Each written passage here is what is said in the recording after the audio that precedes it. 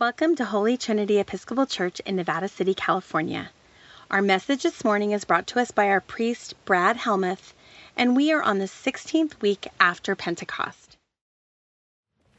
Friday night, Patsy and I drove down to Sacramento. I'm trying to remember where in Sacramento it was. I know it's off Business 80 and going around 50 and then coming around over there. But at a place called the North Hall, which is Alcoholics Anonymous group, that means. And we were going to be supportive of and help celebrate 2 years of sobriety for a longtime friend of hers. And so we went there. I don't know how many of you have ever been to an AA meeting, an NA meeting, any of the 12-step programs, those that suffer from addiction. It was an interesting meeting, to say the least. The room was not very well appointed. It was a little bit kind of chaotic in its organization. The group gathered there was fairly eclectic. I'm going to say it was really eclectic. There were some interesting characters there.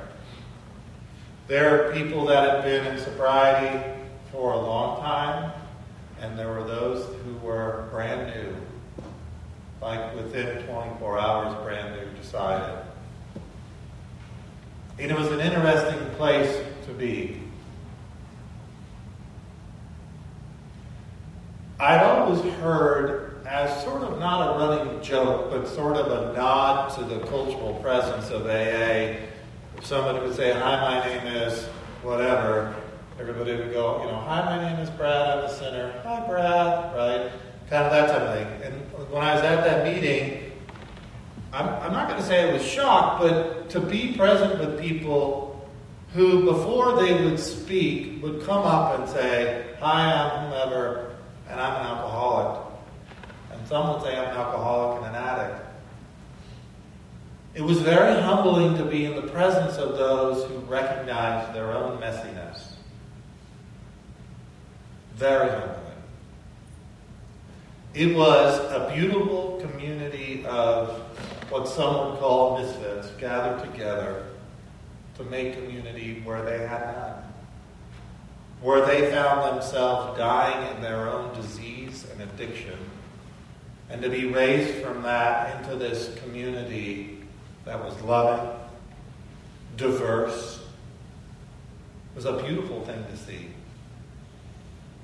What I really love is they started out the meeting, if you've never been to one, and I'd never been to one, this particular time together, this particular meeting, they recognized anyone that was there that was brand new to sobriety.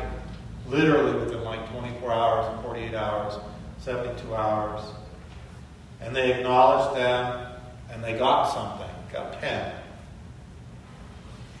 But then the rest of the service was celebrating those who, within this month of September, were celebrating annual anniversaries from sobriety. And the first person to get up was a woman that was celebrating 45 years of being sober. Now, she was the mama hen. You could tell she was the matriarch. She was the one that ruled the roost. She got up there and the room hushed. Because in her, in the reality of her recovery, lies the hope for everybody else that hasn't made 45 years.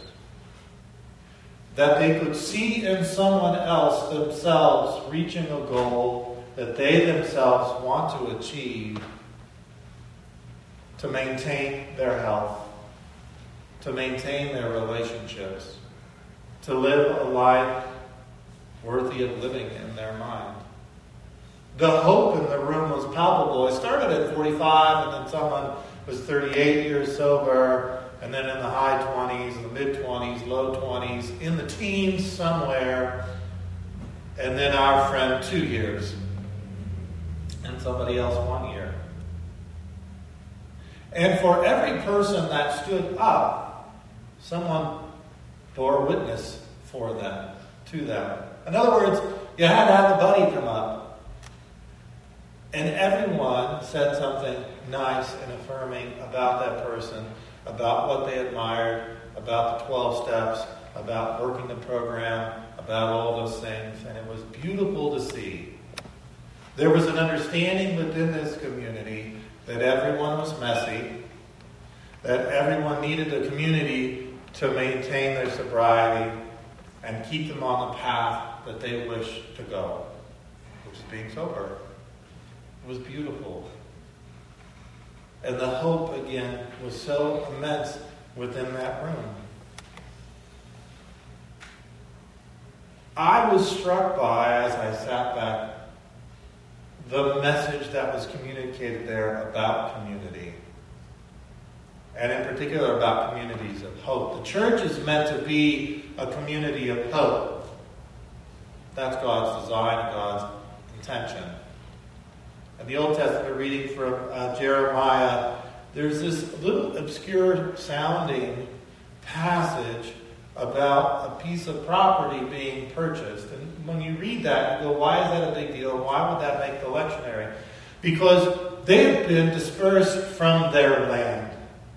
And the fact that he was able to purchase that land meant that God would restore them to their land.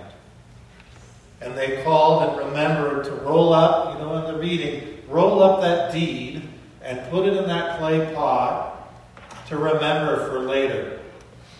Not in a jeweled pot, not in a fancy treasure chest, but in a clay pot, something common and fragile, to speak about God's relationship, our relationship to God, our relationship to this world. But for those people, that was speaking hope, that God would indeed restore them to that which they had lost. The gospel reading this morning is an interesting one. There's some difficult pieces to it when you try to understand it. But basically, it's a rich man and Lazarus. And the rich man is really rich, and Lazarus is really not so rich. In fact, he's so poor and destitute that his aspirations are to get the crumbs that drop from the table of the rich man. There's poor, and then there's that.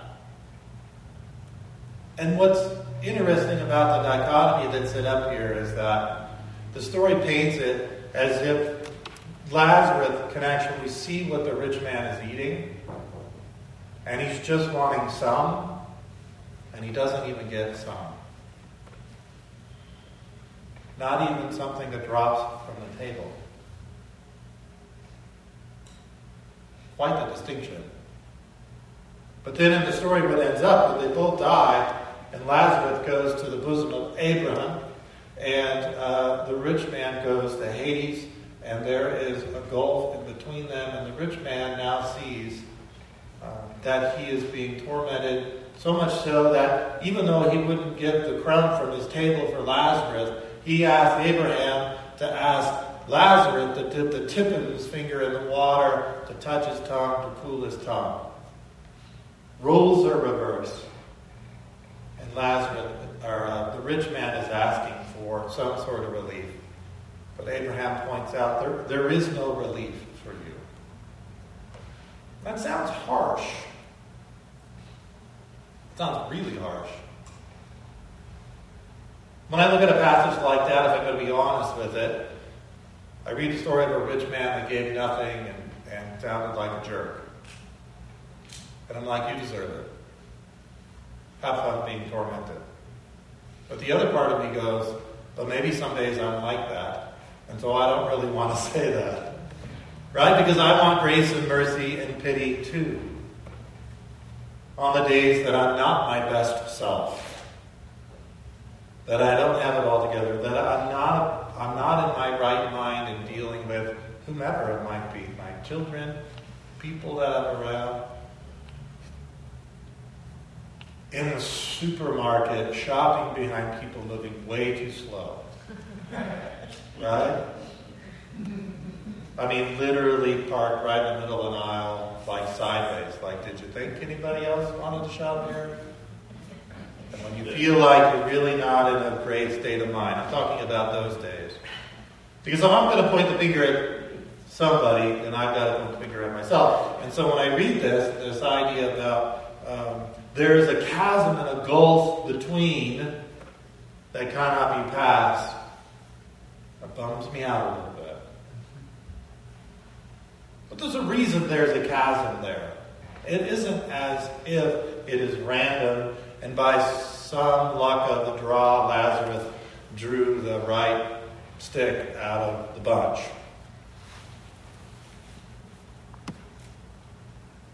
The rich man had leaned on and lived on his wealth. That is the hope that he attained to. And in the writing to 1 Timothy, Paul's writing to 1 Timothy, Paul points that out. Wealth is temporal. But it's not just about wealth. It's not just about money. When Jesus talks about money, he is talking about money, but he's talking about bigger than that. He's talking about, well, Paul says that money is the root of, or it says wealth is the root of all evil. And some translations like this one, all types of evil. Sometimes it's try to downplay it. Money is evil, you don't want to put that together. But really, it's the love of money. It's because you've got to remember in context, at least for the gospel reading last week, when Jesus was talking to the disciples in Luke 16, he said, you cannot serve God and wealth. The rich man had served wealth his whole life, and he got his reward for serving wealth, which is not really much of a reward, is it? That's why Paul is saying, make sure you're careful about what you love. There is no hope in things. Notice that Paul doesn't say that anybody that has wealth is an evil person. Nor does Jesus say that. But simply that the love of wealth, the pursuit of wealth, the treasuring of wealth, that's what's evil. Why? It distracts us. I know lots of people that pursue wealth, and they're always on to the next thing. Right? They've got what they want, but then that's not what they want anymore. Then they want that. And then when they get that, then there's something else that they want. And contentment is completely foreign to them. When I lived in Walla Walla, the pastor's wife, they would talk about houses they would see that they really loved. And she literally called it discontenting. She said, we're just discontenting. Which is a nice way of saying we're really coveting what somebody else is having, but we don't want to feel that bad about coveting what somebody else is having. But it's true. We look at other things that people have. I have a friend that has a lot. And while I'm not jealous of him, I do look at the things that he has. And I'm like, gosh, that's awfully nice. But I would pursue that. I know that would be a distraction. I have got enough to pursue in my life besides pursuing wealth. Right? I've got plenty. And there's no hope in that. There's no hope in pursuing things. Things break. My oldest son Emerson, his car, they thought the clutch went out. The clutch actually did go out. But the transmission that went out, bearing went out, shot through the clutch, toasted both of those things. $4,000 later. He thought he was insured. I thought he was insured. I think I'm going to make a phone call to the insurance people and said they're not going to pay for it. But my point is that things break. I love my car. I really do. But it's just a car. One of my people got in my car and drove my car and scratched the rims up. It's just a car. Right? It really is. But sometimes we get caught up in things like that and we can be distracted from them and pursuing them in a way that keeps us from seeing that which is around us or identifying the hope that is within us, or even communicating about or witnessing to the hope that is real, which is the hope in God's redemption of us. Again, that was a beautiful thing when I went into and saw this recovery group. I don't know how many people were there. I bet you there was 100. It was packed. It was a big hall. And of course, all the people that were celebrating their birthdays of sobriety brought groups of people with them. And our friend, I think there was probably 12, had 2 tables to support him and celebrate him. But there was just a whole hall full of people.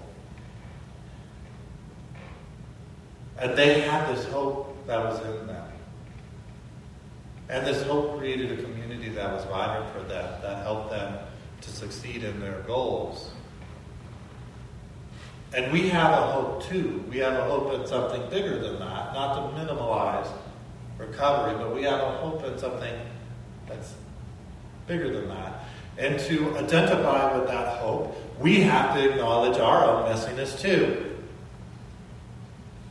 Paul writes in Romans chapter 3, there is no one righteous, no, not one. For each of us has been saved by grace through faith, not by works of our own, that we should boast. And the reason that is crucial is because it provides for us this hope that the God of the universe has reached down to make a community where there was none, to redeem that which was lost into his purpose, to deal with his purposes, to be his hands and his feet, to be loving and kind and caring, to change the face of wherever it is that his children might find themselves.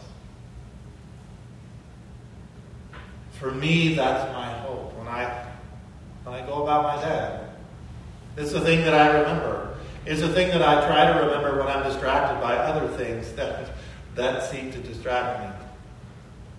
Whether it's the things going on, let's say, nationally, right? This was a bad news week, if you were following the news, just in case you weren't vacationing from social media or the news.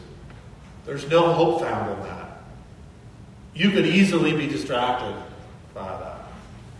And so when things are going on that are like that, or things that are disappointing, when relationships are broken, or when hurtful things happen, I always draw myself back to and remind myself of this hope. That there is more to life than just these things around me. That there is hope in the fact that God has redeemed me, that he has called me into community, and that this community strengthens me and lifts me up and encourages me and supports me in ways that I could never get anywhere else or in any other thing. Amen? In the name of God, Father, Son, and Holy Spirit.